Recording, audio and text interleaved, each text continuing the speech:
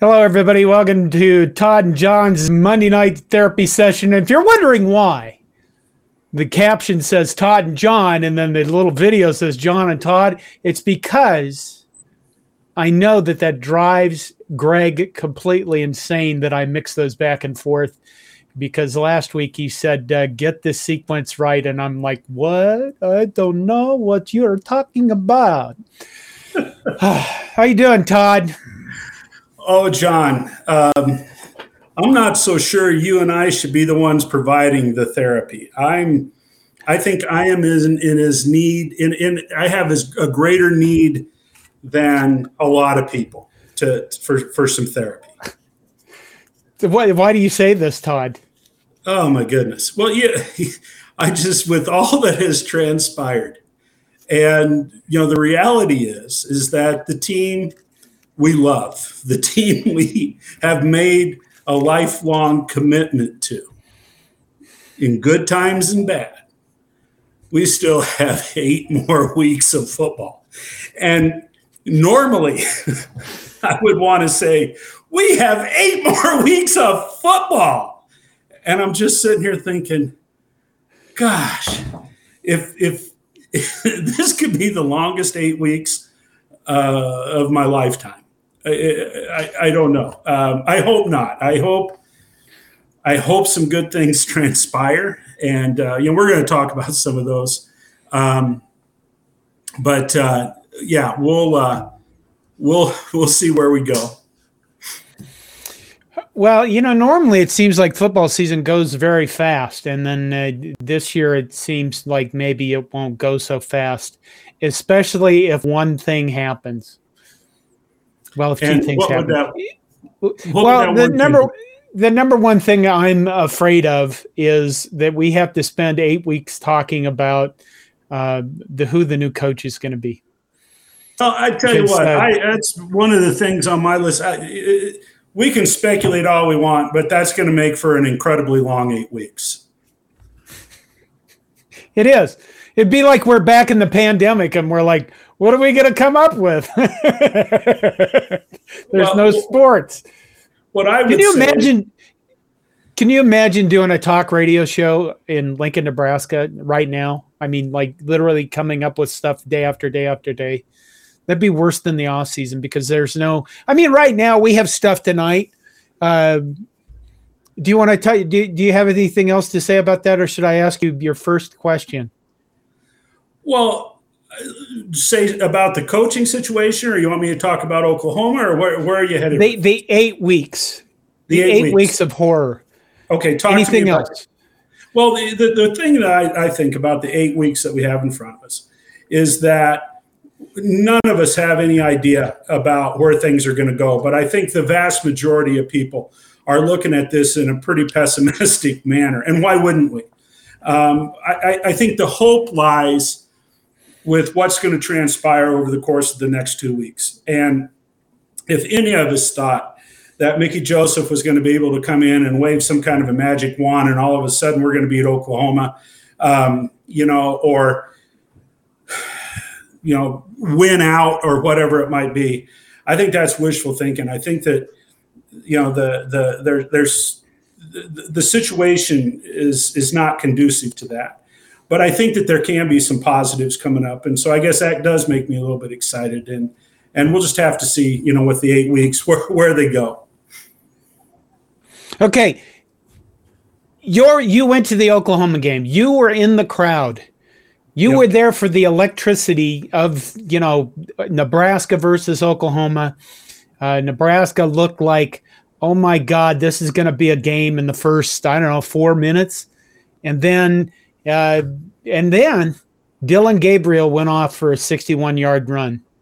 Yeah. I'm going to ask you about your Oklahoma game experience from a crowd perspective and feelings, because we're okay. It's okay. We're old men and we can have feelings and express them. But let me ask you this.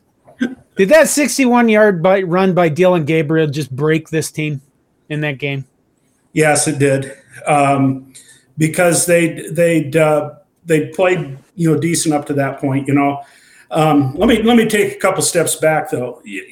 Going into that game, there was quite a bit of enthusiasm. There was some excitement in the stadium, and it kind of seemed like, a typical Oklahoma-Nebraska game to a large extent. Now, I used to remark years ago that an hour before kickoff, 75, 80% of the crowd was already in the stadium. And under those kinds of circumstances, if OU was in town, that buzz started about 30 minutes before kickoff. You could feel the intensity. Wasn't quite to that extent, but as game time came closer, and what really sparked the crowd was Mickey Joseph. When the team was out there doing their warm up, and as they're kind of bringing their warm up to a conclusion before they go back in the locker room, Mickey Joseph's getting animated. I mean, he's I don't know what he's saying, but dang, he's trying to get these guys pumped up, and I'm sure he's talking about how important the Nebraska-Oklahoma rivalry is, and you could the fans could see him out there pumping his fists and being animated and all that kind of stuff, and people were cheering that. I mean, that's I guess a different way to look at this. Oh my God, we've gotten to the point where we're cheering a coach showing some emotion, but there was that electricity in the crowd, and then we hold Oklahoma. And then we walked down the field and score and looked pretty doggone sharp. And then, the next Oklahoma series, we held them. They had third down, and all of a sudden, yeah, you're right. Dylan Gabriel takes off on that 61-yard run, and ball game. I mean, ball game. It seemed like, they folded the tent at that point. And I think on the next possession, Nebraska was 3 and out, and I'm sure that there was one sack in that possession, maybe two. But the bottom line is, and you've said this on a couple of occasions since the game, Oklahoma could have named their score. They could have named their score. Yeah. I mean, they could have hung 75 on us. Let alone old Barry Switzer's hang half 100. Well, they could have hung half 100 on us in the first half if they'd wanted to. But that did break our backs, in my opinion. And the crowd hung with it for a while. People did leave at halftime, but in the third quarter, there was still a decent crowd there in the third quarter, and I think that they were hoping something positive was going to happen. And then the offense just could not get unstuck, and Oklahoma just, they just did you toyed with us. Did you go back and watch the game? No, I tend not to go back and watch games.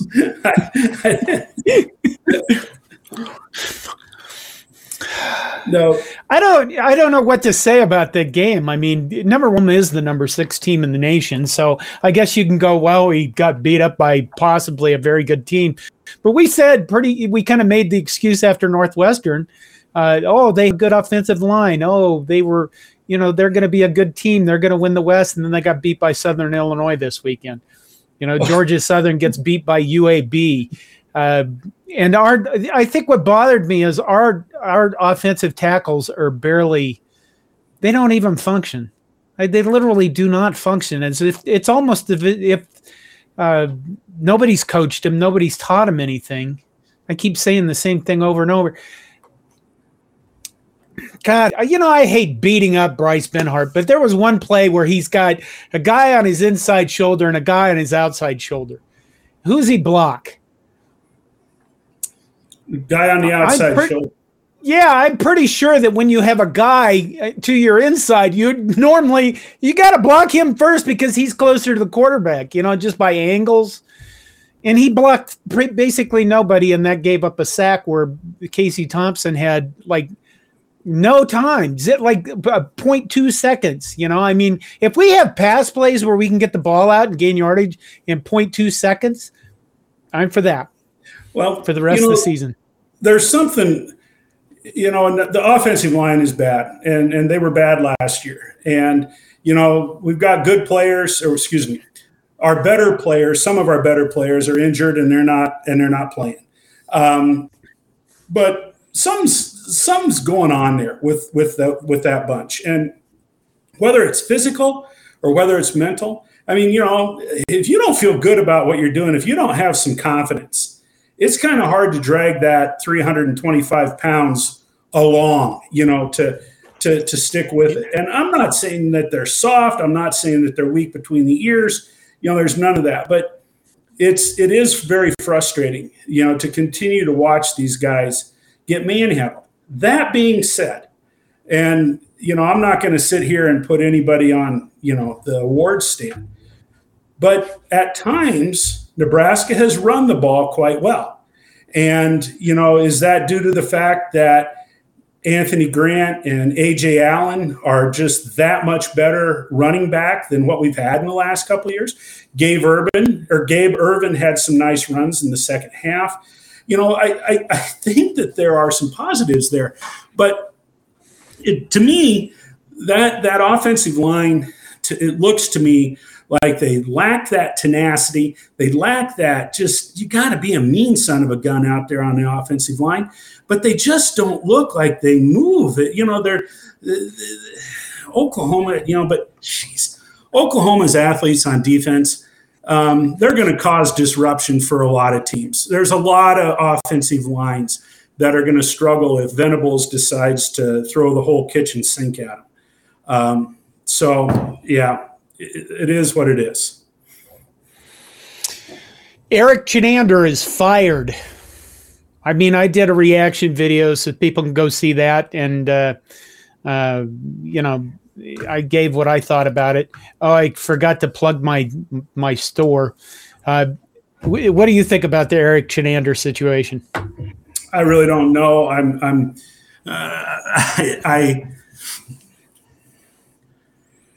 think it needed to happen.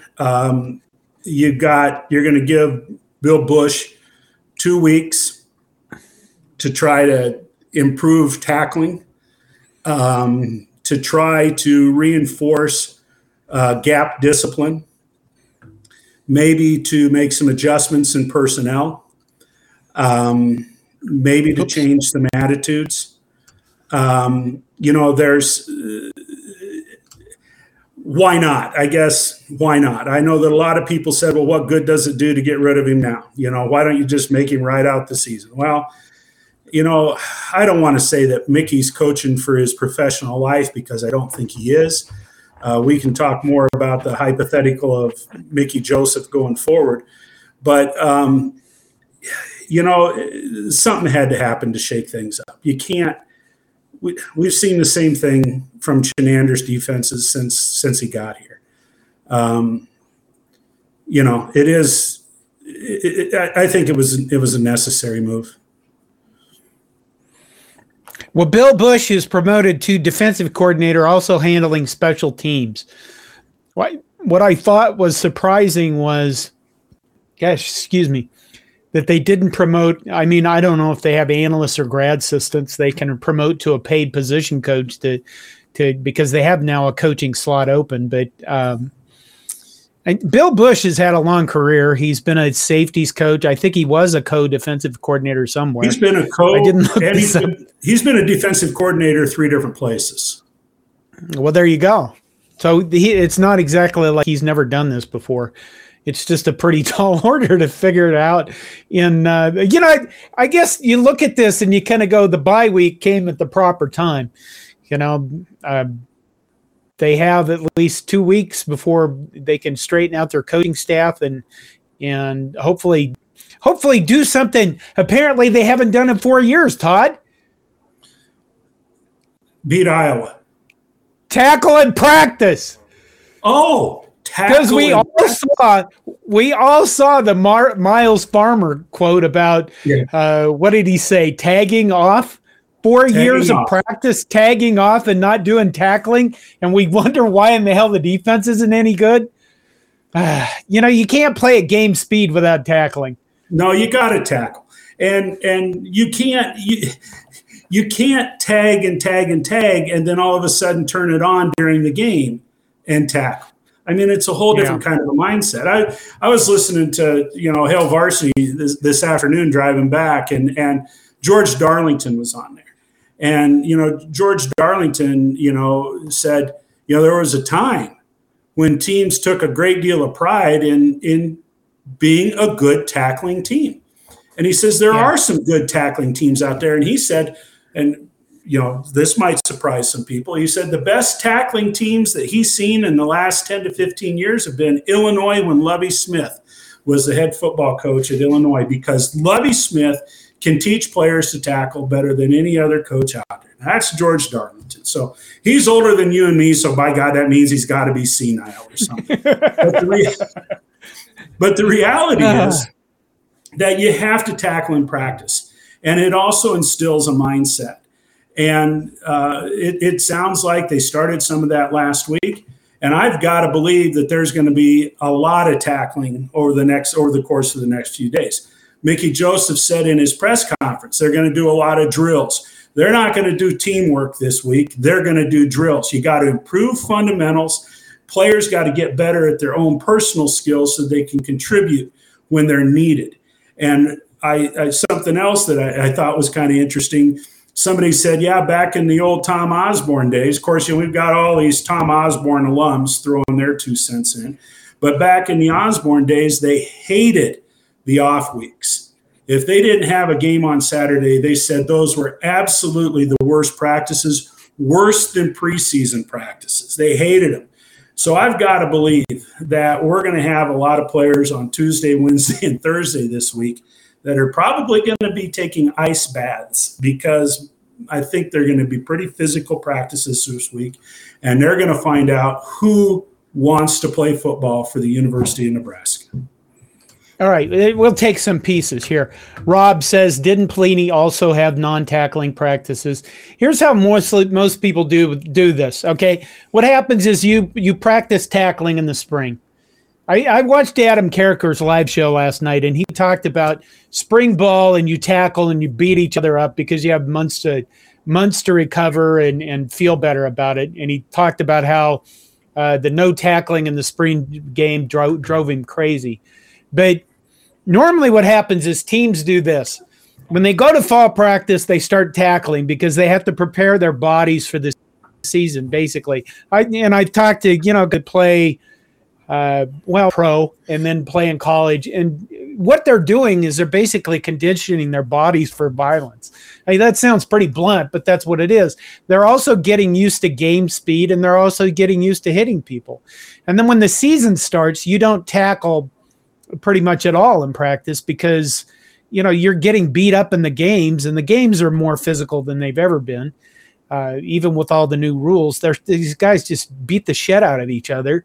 And you don't normally tackle throughout the season because you don't want to take people that are beat up and beat them up any more than they already are. So if Pelini had non-tackling practices, it probably was during the season. So I think every coach did that. Let's say, you know what, I saved some. I've learned how to save comments, Todd, so we can get to them later. Good. Fred Sacco says, is a Chinander firing simply addition by subtraction, or does D have a legit chance of improving with Bush at the helm? Okay. You want to take that? You want me to? I'll just say this, and then you can expand on it, because hopefully we're on the same page here. I think that they can improve. I think that they have room to improve. So addition by subtraction, possibly. But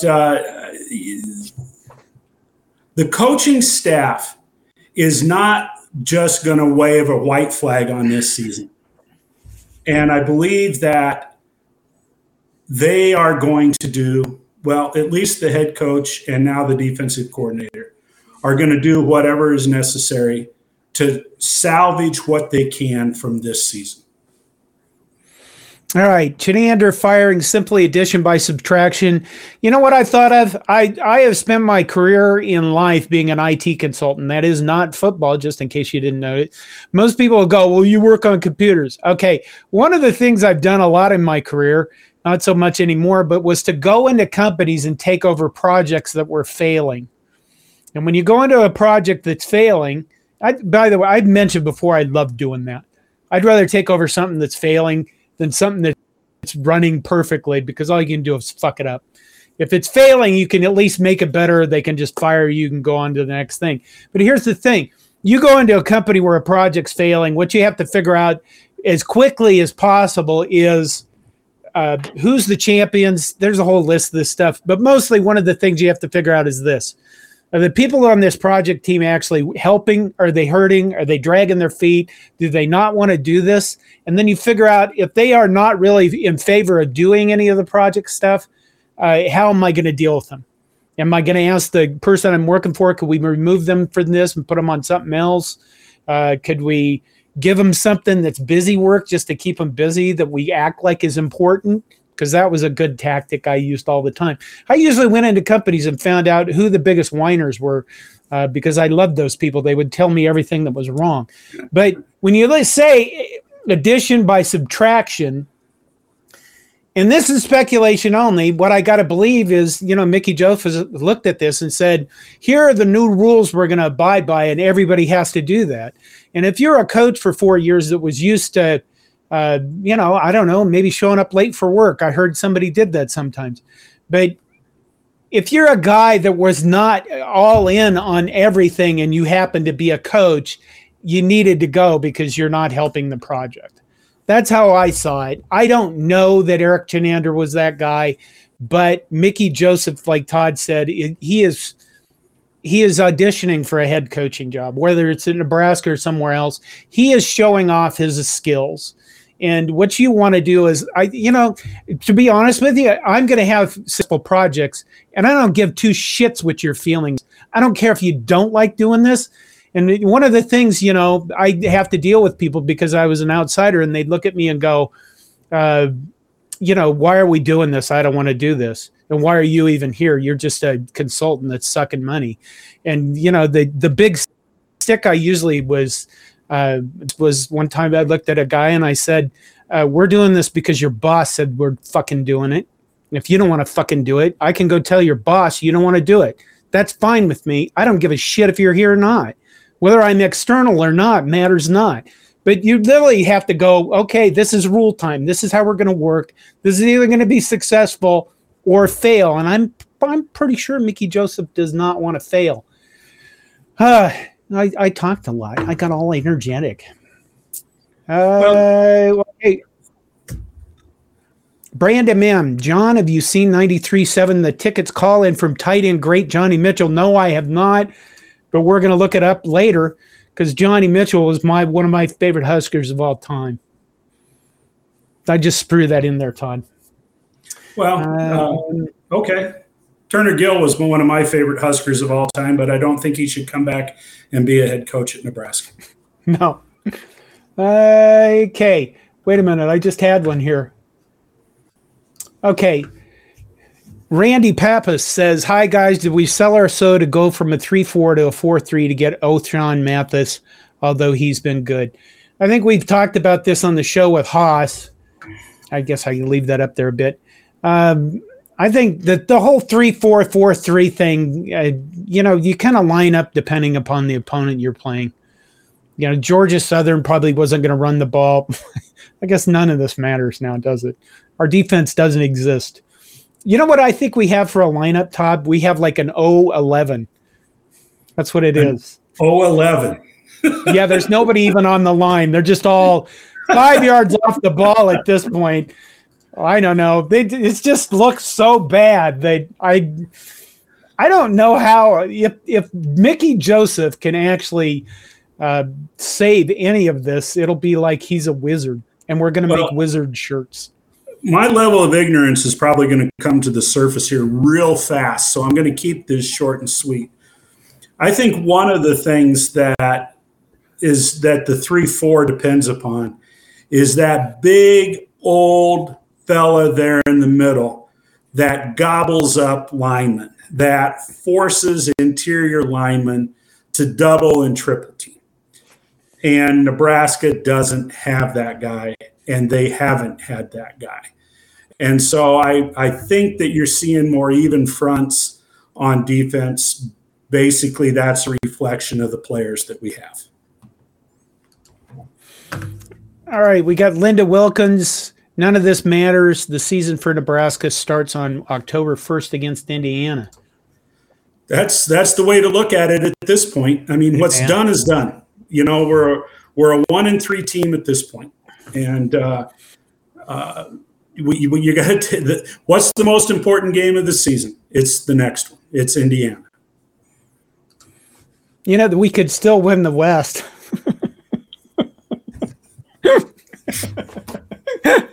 The other thing that we've continued as Nebraska fans, many Nebraska fans have continued to believe, is that you can run before you walk. We need to crawl. We need to master crawling before we can concern ourselves with championships. Okay, did you see the picture I posted of my wall, my TV wall? I was going to post it here, but I forgot that. I forgot to upload it. I forgot to upload it to this software we're still trying to learn. But for everybody, I sat down today to play video games because when I take breaks from my work, I like to kill fake people. It makes me feel better. And I look up at the TV, and there's usually a little, like a board sign to the next of it you can put letters on. And it's usually got a Bible verse from my wife that's inspirational. And I look up and I see, what do I see? I see, "Go Gophers, row the boat, ski you ma," on my wall. My wall. That rotten son of yours. You know what the other son did? The other son on Saturday created a profile on our Corn Nation site called John's Least Favorite Son, and apparently spent his afternoon on Saturday commenting on our website for people that were for a coach.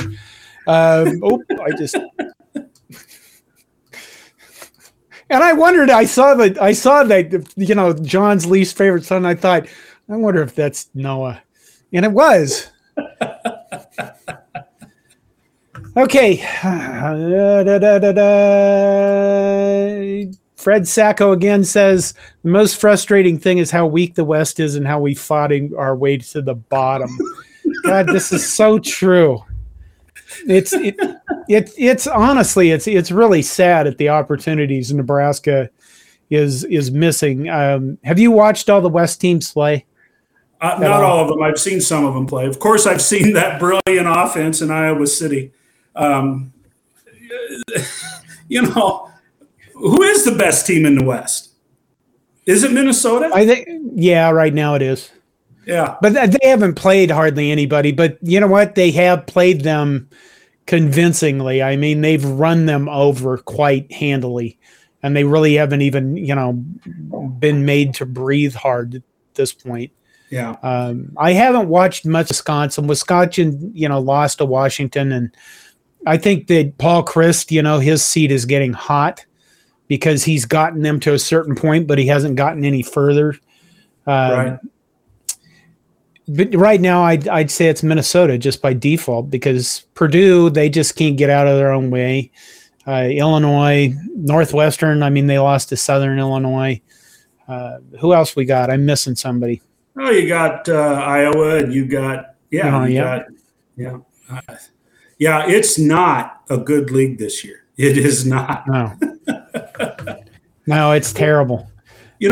So I guess a question I have for you, John, is, here we sit, and where do things go next? What do you think? What's your crystal ball telling you? And I'm not just telling you. I'm just not saying, for the Indiana game. And we're not talking coaches. This whole coaching speculation is going to drive people absolutely bonkers. I'll tell you, here's a challenge from me to all of you folks that are interested in who the next coach is. Go to Corn Nation and read the fan post. That is the most complete list of potential coaches that I've ever seen put together for any job in football. And, the gentleman that wrote it, he goes into quite a bit of depth with each one of those potential coaches. But, where do you see things going, John? Where are we going to end with this? End with this? You mean this season? Well, no, where do we go from here? Where does this season go? Are we 1-11 team? You know, what's the future of Nebraska football? I think the future of Nebraska football has to be worked on in the background in parts that we're never going to see and probably not know much about. We've already seen some of those, stories come out about that guy that used to be our coach. I don't really care about those. I think we should just move on for a while. We have plenty of an off season coming up that we can talk about that stuff. But here's what I think is important. And you saw the news lately that Nebraska has set up a new NIL collective, right? The name, image, and likeness collective called the Big Red something, based out of Omaha. I think that you need to get that all set up, all that organizational stuff. I see people constantly comment about recruits not wanting to come to Nebraska, recruits not wanting to stay because Scott Frost is gone or their coaches are fired. This is a new world that we're living in. And you might as well look at it as a mini NFL. And I brought this up several times. Ryan Day saying that you need $13 million a year in NIL money to compete. Okay. Nebraska needs to spend their time. Trev Alberts needs to spend their time right now figuring out what that structure is going to look like, because you can still, you're not supposed to use NIL for recruiting, but the NCAA never set up any really good guidelines to it. So that's kind of what it's going to be used for. So if you have the money to offer the 4-star quarterback guy and you actually go see his family and not blowing him off, and you offer him a deal, and he goes, you know what, that's a good deal, but guess what? Somebody else offered me $50,000 more in a car. Okay, well, then maybe that's the kind of stuff that has to happen now. It's not just going to be about a guy that people love and he's a great recruiter. It's going to be about, what are you going to give me? Because these kids are now at the point that they are kind of like, okay, I'm going to get paid to play football if I'm good enough. And that structure needs to be in place for Nebraska. And that structure needs to be in place for Nebraska, not just because we're going to use it for recruiting, but you're going to look at the next coach that everybody's like, who's the next coach? The next coach that comes in and say, guess what we have? We have $10 million this year to spend on NIL deals. And it's guaranteed by these guys over here. And the next coach will go, well, I don't think anybody else in the Big Ten West has that. Because if you look down the list of the Big Ten West, Todd, do you think Minnesota is going to have $10 million in NIL deals? Minnesota's not going to be able to. Minnesota's not going to be able to keep pace. They won't. Right. Because they don't have the will to do that. It's not that important to them. The Vikings are on in a little bit, if not playing right now. Is Iowa going to be able to do that? Probably not. Northwestern? No. You go down the list. Who else in the Big Ten West is going to do that? Who else is going to have that benefit? Probably no one. So when you look at a new coach and you say, guess what? We're going to help you with recruiting because we have shit tons of cash and nobody else does in our division. You're going to want to come to Nebraska and coach football. And the big problem, since I hate to bring this up, the big problem with Urban Meyer as our next coach is this. I'm going to leave his character out of this and we won't even go there. What I see is if everybody says he can win, he can win, he can win. Okay, his big problem is this. He is used to being a dictator with his players, and he's used to dealing with college students. We saw what happened when he went to the NFL, and he couldn't push people around. Okay, he hasn't coached in college since 2018.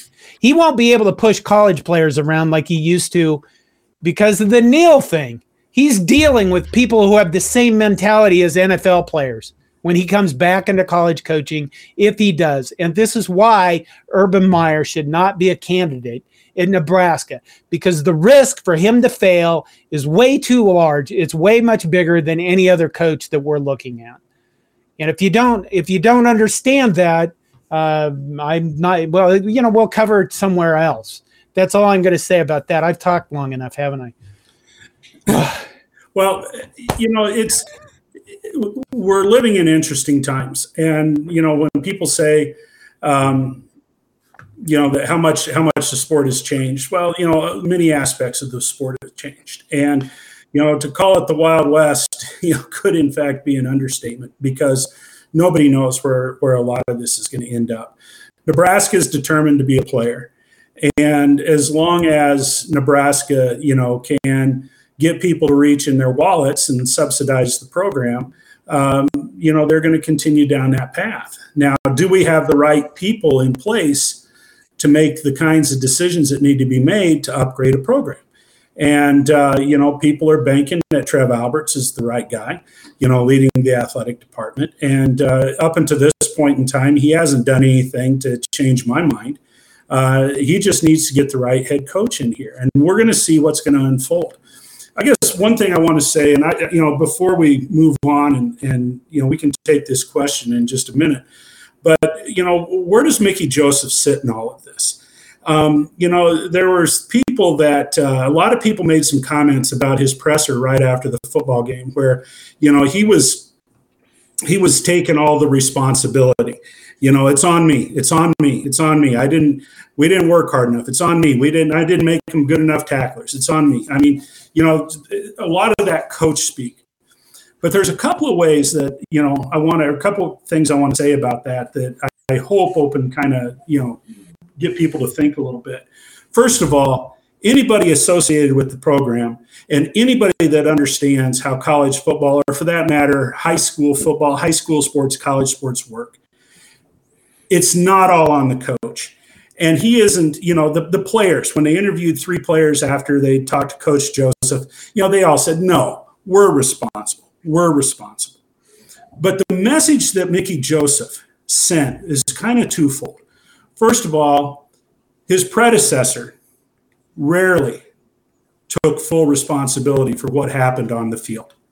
And Mickey Joseph is trying to establish the fact that we aren't making excuses. We're not pointing fingers. We're going to hold people accountable. We're going to stand up and stand for something. And, that came through pretty strong. The other thing is that it's on me. It's on me. That's a little bit of code speak. And the code speak is he's talking to his players. He's talking to his players and he's saying, I'm going to take the heat for you guys this week. But damn it, you better step up and be accountable too. And so I have to believe that there is going to be a significant amount of holding each other accountable. Are you on board? Are you in for this 100%? Those things are going to be handled over the course of the next 10 days in practice. I salute Mickey Joseph for taking that stand. Yeah, he's in a hard place. David Weiss says Nebraska isn't going to compete with Alabama, Texas A&M for nil money. You're delusional if you think so.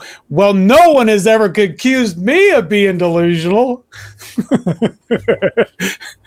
Okay, we don't have to compete with Alabama, Texas, or Texas A&M. We have to compete with the rest of the Big Ten West right now. If you want to get a program turned around quickly, that's who you have to beat out for recruits.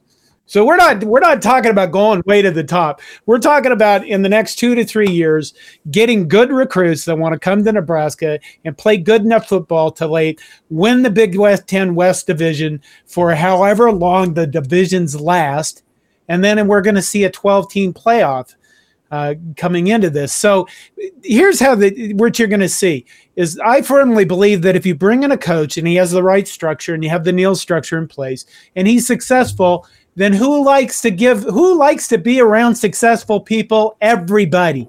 And somebody last week, I think, sent me an email that said Omaha has more millionaires per capita than, I don't know what the hell that meant. But I think that if you have success, David, the money will come. That's not out of the realm. Nebraska is still one of the biggest brands in football. And, if you can get into a 12-team playoff, I think everybody will look at you and say, that's a successful thinking, for the year. Let's see. Okay, John, you're wrong. Robert Noble says, John, you're wrong. Nobody ever says that to me either. You can't let college players run the program. Urban Meyer is the right kind of discipline guy. You're telling me Nick Saban doesn't run his kids in program. Well, I'm telling you this. Nick Saban can look at his guys and say, you know what? If you don't like this, there's 4 other 5-star defensive tackles that are willing to play. Nick Saban is not begging for scraps. And I don't want to say Nebraska is exactly at the point. Are we begging for scraps, Todd? Are we to that point yet? I'm going to take I'm no comment. No comment. Yeah. So I think that, does Nick Saban run his program the same way? No, because he's Nick Saban. But I do think that put it this way. Before NIL, college football players had no power. Now football players have power. Because they can look at this and say, you know what, if you don't want to give me what I want, I'll go somewhere else. And that's the fact, the way things are. Yeah. And coaches that you're going to have to play a little bit more. It's not a matter of you get to do whatever you want. You still have to be a team guy, but you can't just basically do what Urban Meyer did for most of his career, which was pretty much threaten players. Play. You're not going to get a scholarship. I'm going to yank your scholarship stuff, stuff like that. That's how he worked with people. So, it's changed. And I just don't think that Urban Meyer is going to be a successful coach. I don't think Urban Meyer is going to go back to coaching, but whatever. Okay. Here's the thing about the coaching thing. Do you want to talk any more about coaches right now? I'm talking like you're not talking as much. I'm going to take time off from talking about coaches.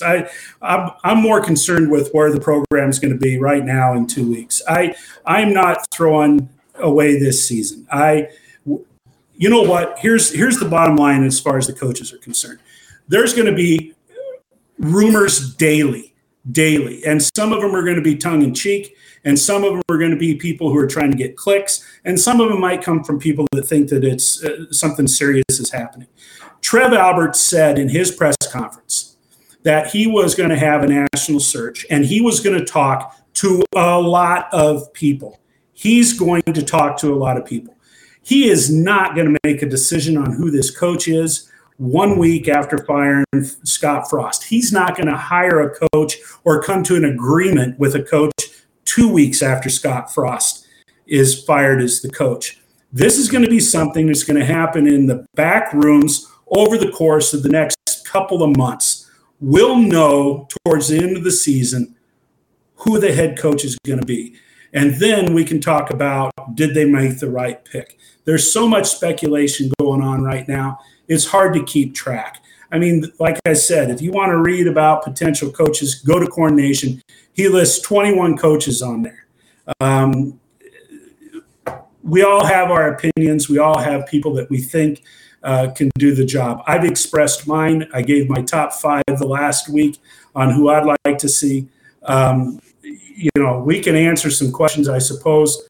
But, I did see a question that popped up from that Robert Noble, that this is the most important hire that is going to be made for the future of Nebraska football or something along that line. I don't disagree with that. I think it's going to be an incredibly important hire. So I'm not selling it short that we should accept anything less than the best coach that we can find for the program. But, we'll all find out what's going to happen. Okay. You know what we're going to do, Todd? You know what we're going to do? What are we going to do? We're going to, instead of these people asking us questions, I'm going to ask these people a question. Who is the best, or who is your favorite player to watch on this team so far? That's my question, guys, in the comments section. Is there any Husker players that you've been enjoying? Is there any Husker players that you thought were doing a good job despite the fact that we're not very good at all?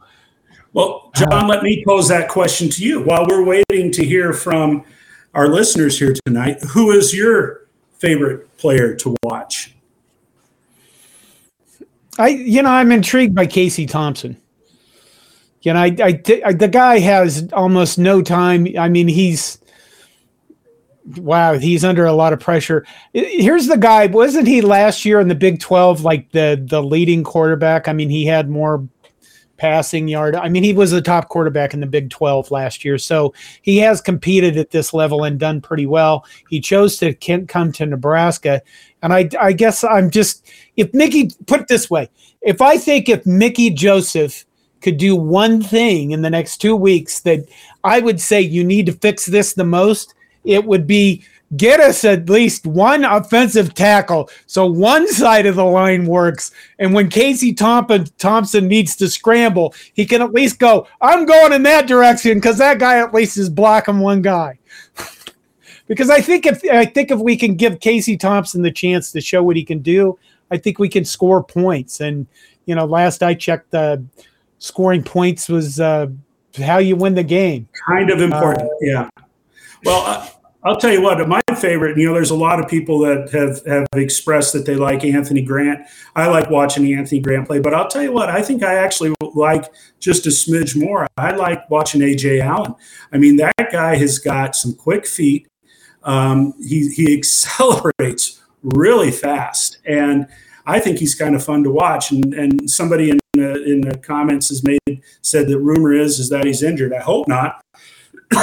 But better now, maybe when we've got an off week, so that hopefully he can get healed out. But here's another player that I enjoyed watching on Saturday, and it's not to contradict anybody, but I actually kind of liked watching Chubba Purdy play.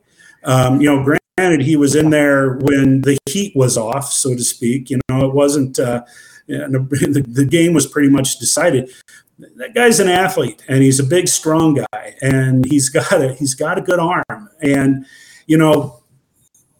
I think the future could be pretty positive with Chubba Purdy being the quarterback. But as a lot of people are kind of alluding to here, there is that cloud. How are we going to keep all of these players around? Well, realistically, every school's going to lose players. I just hope we don't lose some of our top-notch players and some of our potential going forward. And, that goes into hiring the right guy to be the head coach and him deciding, who, convincing the people to stick around that he wants to stick around. Yeah, that's true. Wait, you went and answered comment questions. What questions? It's hard to follow these things when you're looking at the comments and you're like trying to listen to you. Well, here's one for you. Do you think this is from CE? What? Do you think Oklahoma is legitimate, John? I think Oklahoma has Brent Venables as a coach and can recruit at the level that maybe not Alabama, but they certainly can recruit with like Oklahoma or not Oklahoma State, like up at the Ohio State level. I think Brent Venables is like 5 times the coach that Lincoln Riley was ever going to be. And that guy immediately makes them a legitimate contender, just filling in the holes. Dillon Gabriel, I realize that our defense and everything we have looks, we're terrible. But I do think that, they're number 6 in the nation. They belong there and they can move themselves up by just winning the rest of their games. Are they a contender for the top 4? I'll just go ahead and say, yeah, because if I was gonna root for a top 10 team that wasn't Nebraska, because it's not a top 10 team, I probably have to pick Oklahoma. Because I don't know who else to root for. Well, we've been around the Big Ten long enough the Big Ten hate has set in. Oh, John, that goes against everything that's true about the Big Ten. The reason the Big Ten isn't the SEC is because we don't get along like all those SECs. We don't cheer for the Big Ten like they do in the SEC. What's wrong with you? We can't have Big Ten hate. Yeah. Oh, God. I so much want to do some videos about Big Ten hate that, maybe the off season will come. You asked me, is Oklahoma legitimate? I think we'll see the rest of the season play out, and I think that they'll just stay there at the top. Because again, Brent Venables he's a damn good coach. They fell into Lincoln Riley leaving was the best thing that could have happened to them at that Well, point. I think you're right. And, for people who haven't been, following it that close, Brent Venables has been in the minds of a lot of fans, a potential head coach for quite a few years. But Brent Venables made it very clear that he was going to be incredibly picky about what school he was going to go to, or his list of potential schools was very, very small. He wasn't just going to go anywhere to be a head coach just to be a head coach. Okay. Tyler O'Connor, Smothers is a guaranteed transfer guy. If I had to guess anybody, that would probably be him. I'd still like to see him get into game. You know what? I kept yelling at my TV against Oklahoma, why don't they put Smothers in and run some option plays? I mean, it would have changed up the offense at least a little bit for a series, and you might have, thrown Oklahoma into a little bit of a tizzy for at least one series. We could have seen something happen, and I bet no, that didn't happen. Let's see. What else we got? Well, how much time do we have up here, John? I'm trying to look. We got about eight minutes. 8 minutes. Let me. We'll wrap this up with some football, but let me go down this road here a minute. And I'm gonna while we have the air here, so to speak. What has gone unnoticed by many Nebraska fans. Well, you know what? I'm going to rephrase the way I'm going to attack this. You see these things a lot where people come up with their Mount Rushmore. What's Nebraska's Mount Rushmore for football players? What's Mount, whatever it might be. But if Nebraska had a Mount Rushmore for Nebraska athletes, I think a guy just had his head carved on that Mount Rushmore by the name of Jordan Burroughs. And for a lot of Nebraska fans, they may not know who Jordan Burroughs is. Jordan Burroughs wrestled at the University of Nebraska and was a 2-time national champion for Coach Manning. Jordan Burroughs this last weekend won his 6th world championship and his 7th world level gold medal. He's got 6 world championship gold medals and an Olympic gold medal. That is the most by any American wrestler in history. It was formerly that record of 6. He was tied with John Smith and a female wrestler by the name of Adeline Gray. Jordan Burroughs is 34 years old, and he's wrestling as strong as he was when he was as he did 5 years ago. The guy is incredible, and he's one of the best representatives of the University of Nebraska that's out there. He's one of the most respected individuals in the sport of wrestling. And, my hat's off to him, because it is not an easy sport, and it's not an easy sport to continue into your mid-30s, because he's not getting paid $1 million contracts like other professional athletes are in other sports. So my hat's off to Jordan Burroughs. He's a fine representative of the University of Nebraska, and I'm very, very happy for Jordan Burroughs. All right, somewhere in here, Linda Wilkins asked about. There it is. What about Tommy Hill being benched? I didn't. I know that there was some kind of altercation or something happened on the sideline where Tommy Hill was, I think, yelling at a coach, or a coach was yelling at him. This is part of what we're going to find out in these 2 weeks between this, Eric Chinander being fired and the next game against Indiana is who's going to be. Well, I'll just be blunt enough to say it. Who's still going to be on this roster? Who honestly is going to be with this team in 2 weeks and be on the field as starters. And I'm pretty sure that what Mickey Joseph is probably going to find out this week is, if you're with us, you're with us. Those guys.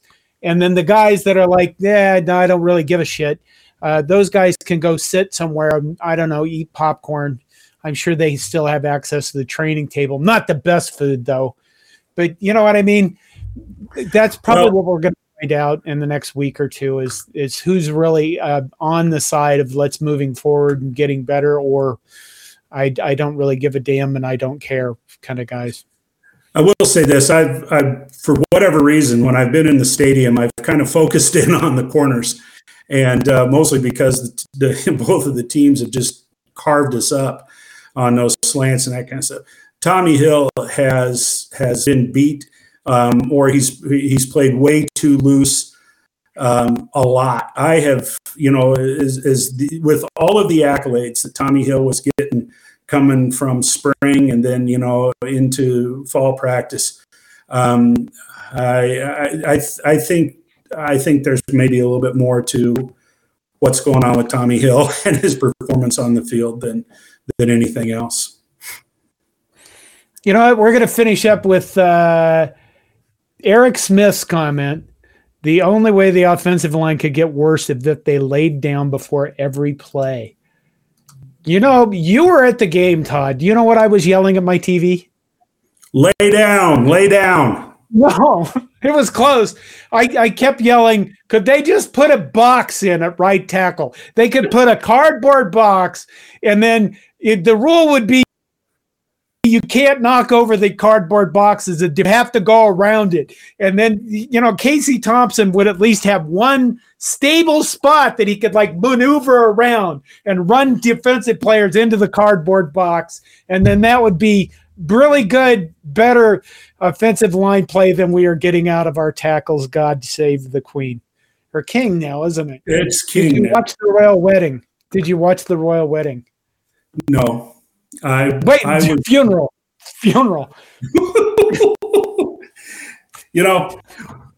John, I think we want to thank all of the people for tuning in tonight. There's been a lot of interesting questions and interesting comments. We can't get to all of them.